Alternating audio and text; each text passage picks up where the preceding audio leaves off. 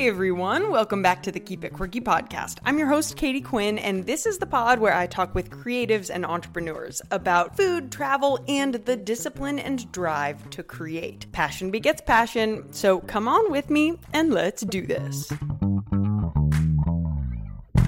Hey, so if you've been listening to the pod chronologically, then you will recognize the ice cream brand Malai. They sponsored the past handful of episodes, and today I'm really excited to have Pooja Bhavishi on the podcast. She is the founder of Malai Ice Cream. She's super awesome, and she has a really interesting story. She has a background in fair and affordable housing, and she got her master's in urban planning. Then she made a huge pivot and started an ice cream company. It's going really well. She started it 3 years ago in 2015. She got a big break at Smorgasburg in New York City, and now she is just opening a storefront in Cobble Hill, Brooklyn. It's opening at the beginning of next year, but for now she has a pop-up in the storefront on Smith Street. I sat down with Pooja at her pop-up, which at this point is basically a big open space. They still need to do a lot of the construction for it to become the first ever Malai storefront. But before we hop into today's interview, I'd like to introduce you all to someone special.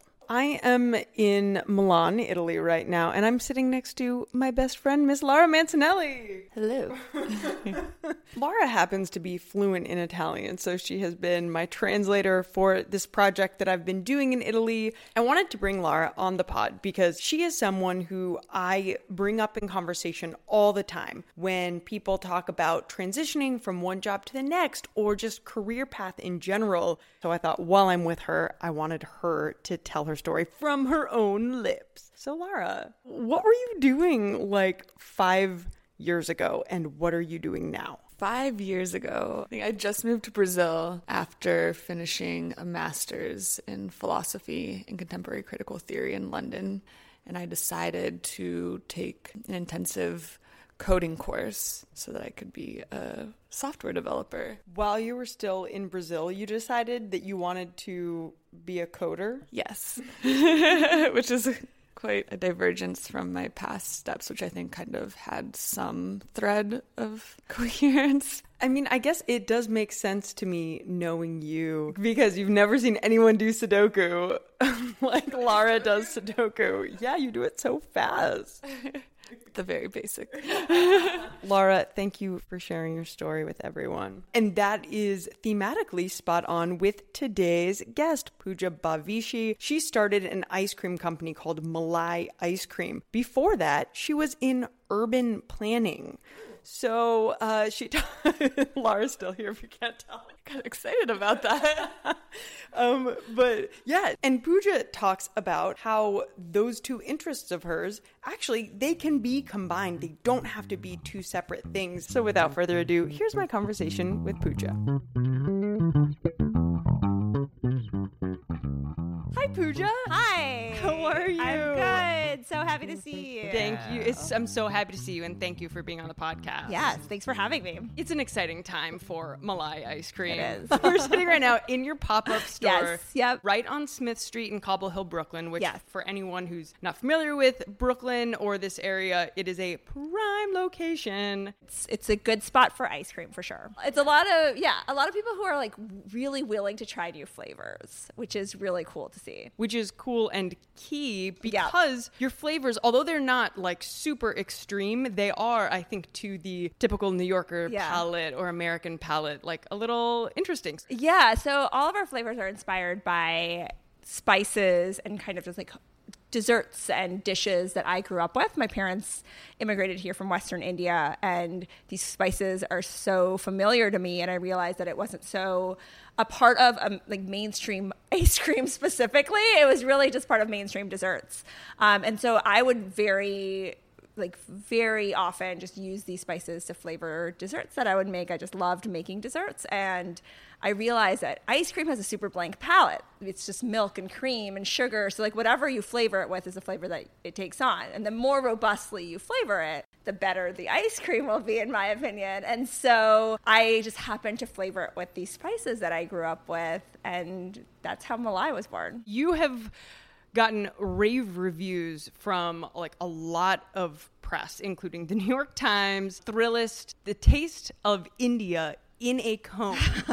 Do you agree with that? I mean, it's very generous. I will say that. We are doing something different. I mean, it's not really found in the mainstream ice cream world. Every single flavor, every single one of our flavors is super brand focused. So there's a lot of people doing a lot of these flavors in their ice cream shops. Like turmeric, for example, became super popular just a couple of years ago. Yeah. And like that's a pretty, like, especially in New York in urban settings, that's a pretty not atypical ice cream flavor. You kind of see it in places. It has become a super trendy ingredient. It's become very, very trendy. Rose, cardamom, like these flavors are, even 3 years ago, I was kind of hesitant to debut them. And 3 years later, they've become such a part of like the mainstream palette. Do you feel like you have done much to add to that? So you started in 2015, Correct, 3 years ago. yeah. So when you're mentioning that 3 years ago, these things weren't existing, that's when you started. I think that trends were kind of gearing towards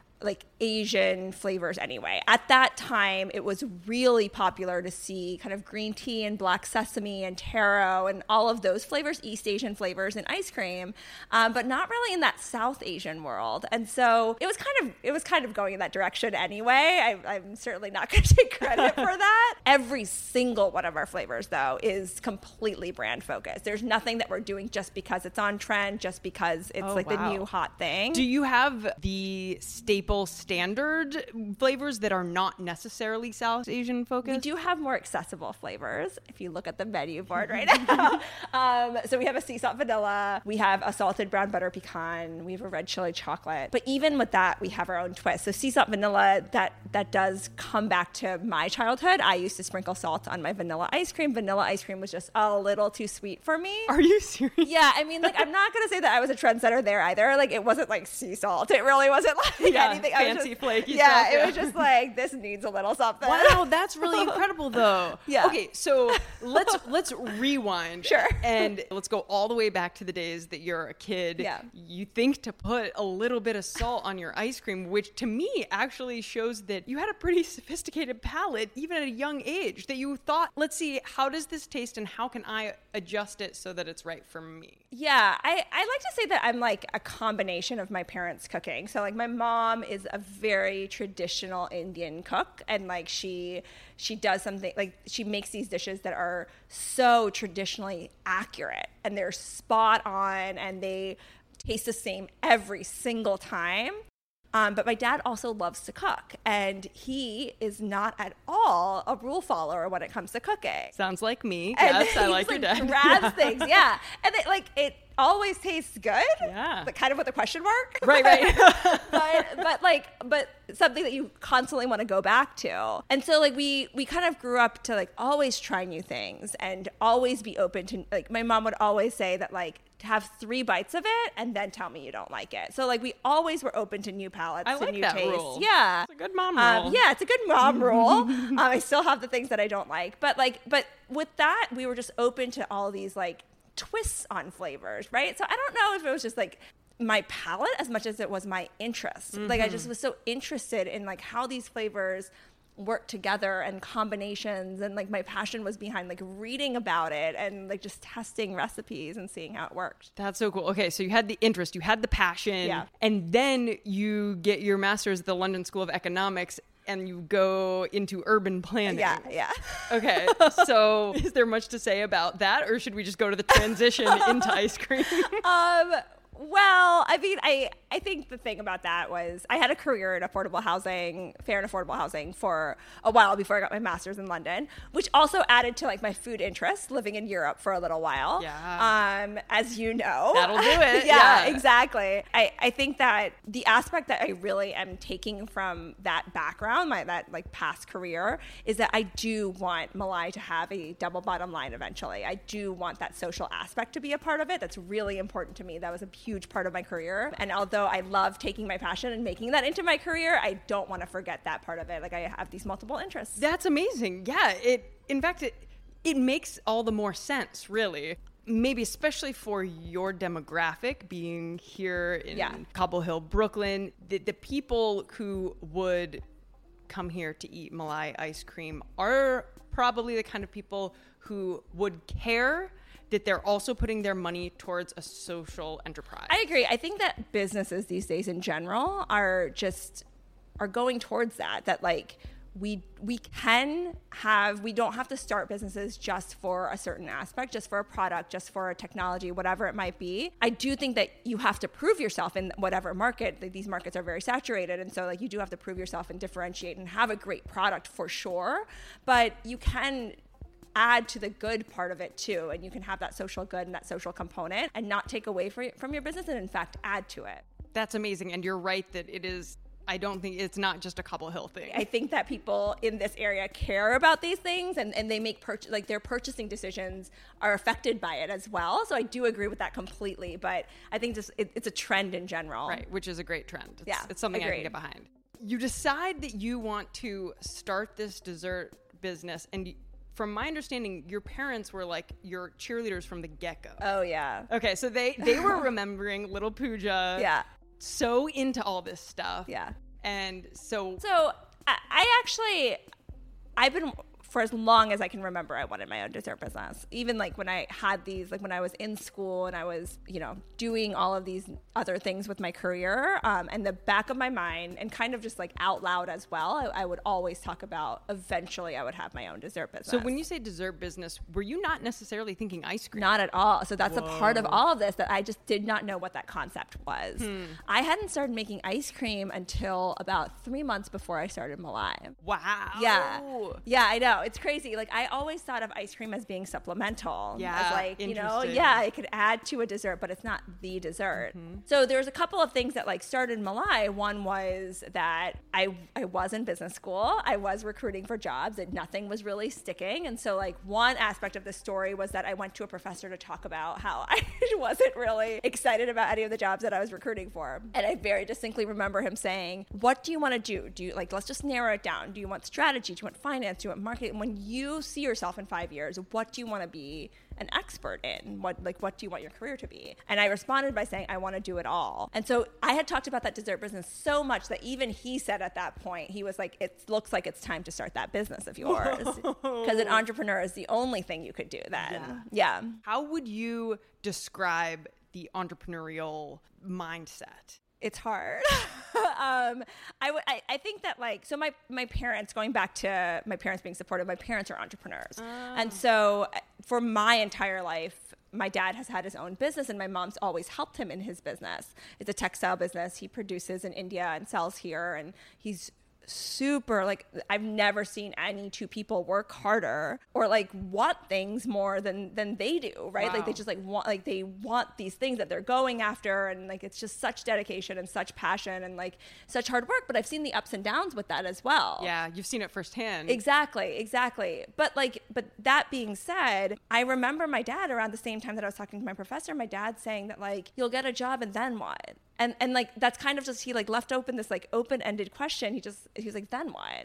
And I was like, well, then I'll have a job. Yeah, it's like paycheck, father. Am paycheck. I answering this question right? Like, and then he was like, don't you want to build something for yourself? Like, for as long as I've known you, you wanted your own business. Like, why not start it now? And so like knowing that, like, even though they had a lot of hardships and they had like definitely like went through a lot with their own business, they were still like, the only thing they could see for me was for me to have my own. Wow. And so like that was like pretty powerful to me to know that, and to know that I have their complete support in an industry they knew nothing about and that I honestly knew nothing about. I was just a hobbyist. Did you feel like pressure from that, or did it just feel like support and that it was lifting you up?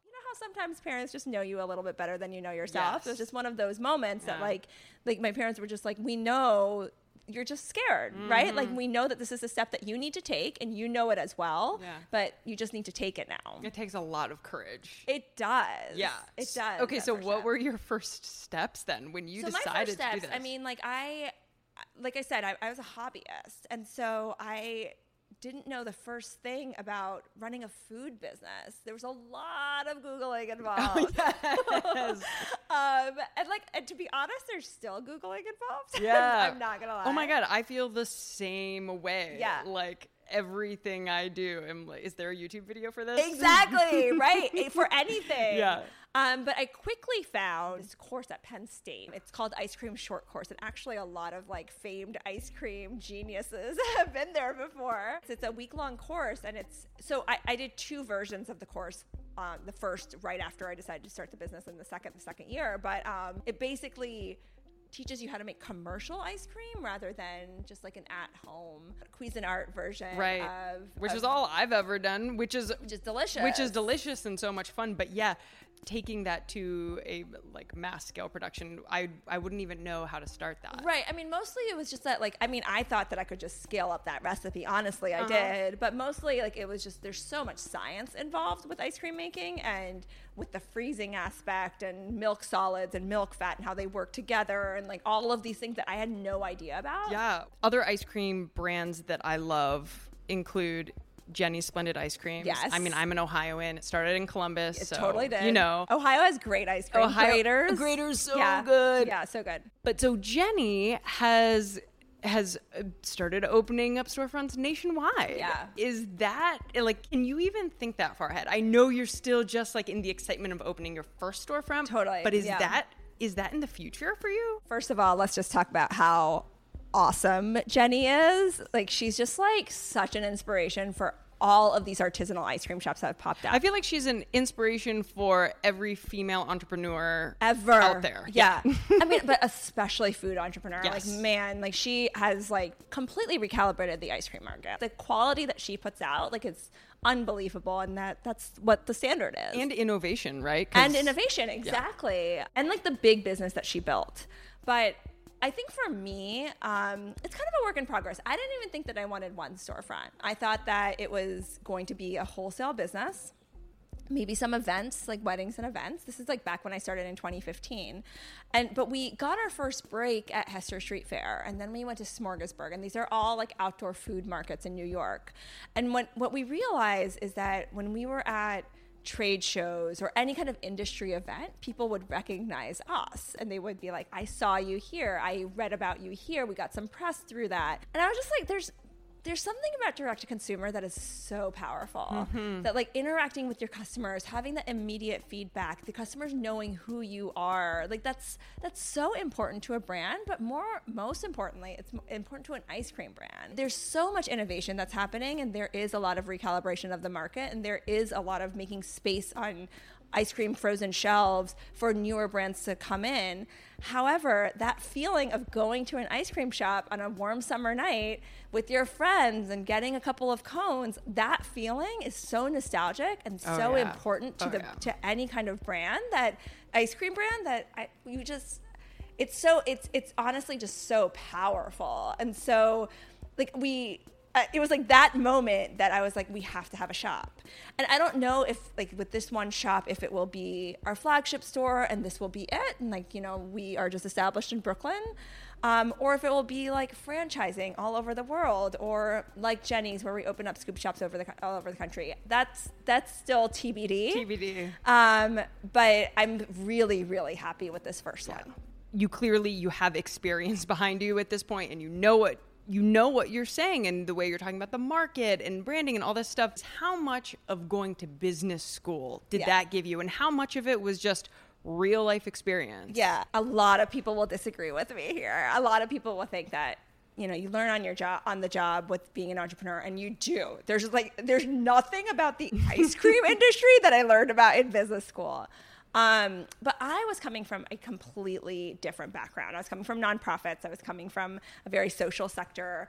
And I feel like I tap into my business school knowledge daily. It gives you a different language to speak in and make you have a greater know-how of these things that like I wouldn't have known at all before, including accounting. Yeah. Oh my gosh, the numbers. Yeah, numbers, financing. Yeah. But even things like, it was because of business school that I knew before I even sold my first scoop, I knew that I wanted to establish the branding. We needed to set ourselves apart in this very, very saturated market. Important first steps. Right, exactly. What is your most popular flavor? So by far, our most popular flavor is the rose with cinnamon roasted almonds. How would you describe that? I would describe it as a party in your mouth. Okay, so it's kind of hits. So rose is a very, very common flavor in South Asian desserts. So it's something that I grew up with, very common as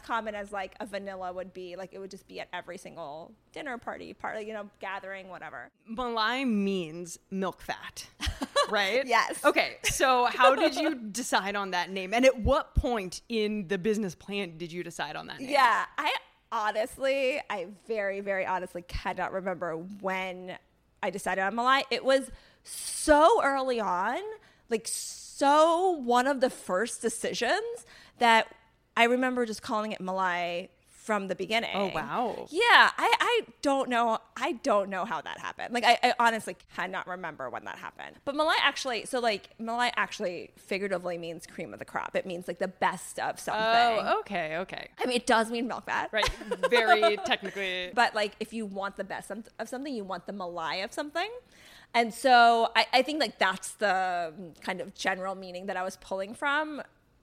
But honestly, like that was one of the first things that I called it Malai from the very beginning. Which, like if I like look back, I wonder if I had like taken the time of actually going through a process, if it would have been something else, Right. People say it wrong all the time, like the pronunciation. How do people say Malay? it? Malay. Oh, I guess I could see that. Yeah. They think it's Malaysian ice cream. Oh. There's nothing in it that really kind of screams South Asian. On that note, do you feel any pressure about representing your heritage accurately or well in your business, in what you do as kind of like the face of South Asian flavors? Well, I think that just like ice cream, I think that South Asian, like this like new age of South Asian food of children of immigrants is also experiencing a boom right now. I think that these flavors are becoming much more common and much more accepted. I don't feel pressure in the sense that I'm the face of this. I don't feel that pressure. I do, like staying on brand is very, very important to me. Like having flavors that are on brand, having, like an experience that's on brand, like that represents me. So like I didn't grow up in India. I grew up in North Carolina. Similar. Oh, wait, no. Yeah. But I had this like very Indian American upbringing. And was there much of an Indian community? There was absolutely an Indian community, and like we're very close to our extended family. And we went to India. We saw family in India, and I still go every single year. So there's such a huge part of me that aspect is so important to me, and that cultural aspect. But I'm also not Indian, right? Like I'm not 100% Indian. Like I grew up here. And so this is a representation of that. Just even the fact that like you can't get more American than ice cream. Mm-hmm. So even like having this like showcase in ice cream rather than like one of the very common frozen Indian desserts called kulfi, which is an ice cream that's not churned, so you don't put any air into it. A lot of people ask us if this is kulfi, but it's not. This is like, it's a combination of things, right? So even like our flavors, like the pumpkin garam masala crumble, I mean, we can't get more combination than that, right? Like pumpkin is not a flavor that you find in India, but garam masala is literally a spice that I use every single time I cook any kind of Indian food, right? So it's important for me to really just like check myself and stay on brand. And as long as that story's authentic, I don't feel the pressure, right?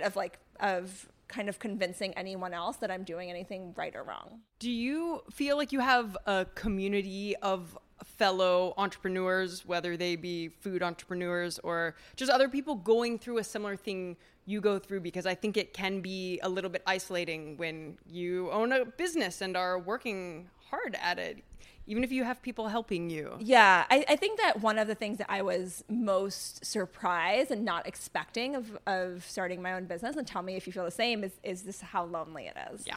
And like I think that it's really easy to just focus on your business, and like that's your livelihood as well. So there's a direct correlation of how much work you put into it and how much like actual returns you have. Yeah, you can see it. You can see it, and that can be very, very isolating, like you said. And it's not easy to have a team around you at the beginning as well, because you don't have money, like, Yeah, you know, yeah. like, and you need to make sure that like they believe in you and they believe in your product. Right. I mean, and, delegating responsibility to people for something that you hold so close to your heart Yeah. is, I would find that very challenging. I have rarely had to even do it, but yeah, sometimes I'll have like a production team where it's like, here, okay, now you edit this, but I'm used to editing all my own stuff. So Right. then it's like, do I trust you to edit this the way I would? yeah, I mean, delegation is the only way we are going to grow, but I agree with you 100% that like letting go of responsibility and recognizing what your role is in the company is a huge growing pain. I have to say that Brooklyn is like the place to be when you're starting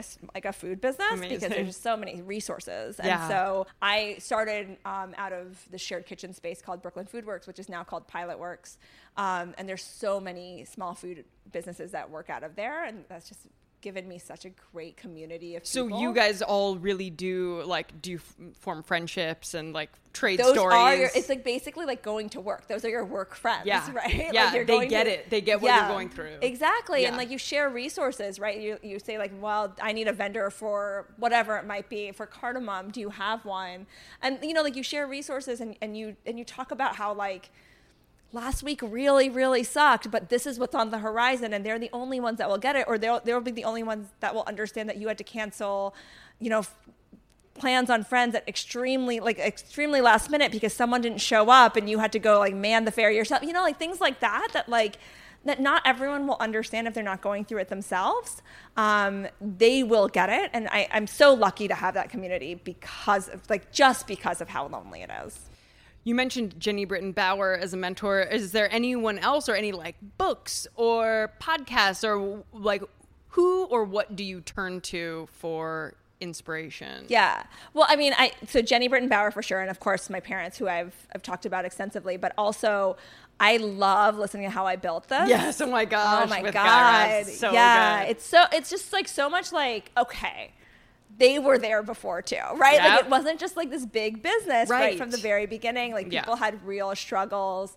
And so it's just like reassuring more than anything else. But I mean, honestly, like even like New York ice cream people, Fanny Gerson from La Newyorkina has been so amazing in our growth. And then like other food entrepreneurs, like there's a Facebook group that used to be like an actual like activities group for women in food and hospitality called Tokless, which you probably know about. But they had this mentorship program 3 years ago, right when I was starting the business, and I applied to it and I got this mentor, Agatha Kulaga from Ovenly, which is an amazing bakery. Yes. And she is so awesome. And so she was supposed to be my mentor for 6 months, and I've held on dear Not life. letting her go. And I still update her like monthly. I still see her like every couple of weeks, and I'm just like so lucky to have That's her. amazing. And Yeah. well, what's cool about that story too is that you sought out someone like that. Yeah. Like you were like, I would like a mentor now, please. And so you went to get it. You didn't just sit on your couch and go, gosh, I hear people talking about having mentors. Like, I wish I had one. I think that like it's very easy to not, and I often fall in that trap as well, that like I can figure it out myself. I can Google myself. I can ask these questions. But if you have someone in your corner and that is a little bit more invested in you and that they want to see you succeed, why not? Yeah. Right? Like, why not seek that out? Yeah. And then like you also have this relationship that you know that eventually that you will get to a place where you will be able to mentor as well. And that's kind of cool. And this these things are constantly happening, and people are starting food businesses all the time, and it's like cool to be able to give back. It is super, super cool. Pooja, how do you keep it quirky in your life, in your business? Oh man. Well, I will say that I live with my sister. Which is a really easy way to like kind of de-stress. Lighten it up. Yeah. Yeah. There's nothing like some sister hang time. Yeah, like she has no patience for any of anything. She's just like, so a couple of days ago we went to go see Crazy Rich Asians, which I had been wanting to see for so long, and my phone was just blowing up with texts, like work texts, like this happened and this happened and this happened and this happened. And so I turned to my sister and I was like, I think I'm gonna have to go. And she looked at me and she was like, sit down. You are off right now. And I was like, okay, like that's like an older sister will never be able to tell you. What's your sister's name? Janie. So shout out Janie. Thanks for keeping Pooja quirky. Pooja, thank you so much for coming on the podcast. I'm so excited about this. I cannot wait to see where Malai ice cream goes. Thanks again to Pooja. The Malai Pop-Up is at 268 Smith Street in Cobble Hill, and it'll be going on through the rest of 2018 until its grand opening next year. Be sure to follow their Instagram at Malai_ice cream, MALAI_ice cream. And thank you to my brother Brian Quinn for the awesome theme song you hear here. Keep it quirky, and I'll see you next week. From Milan, Italy, ciao!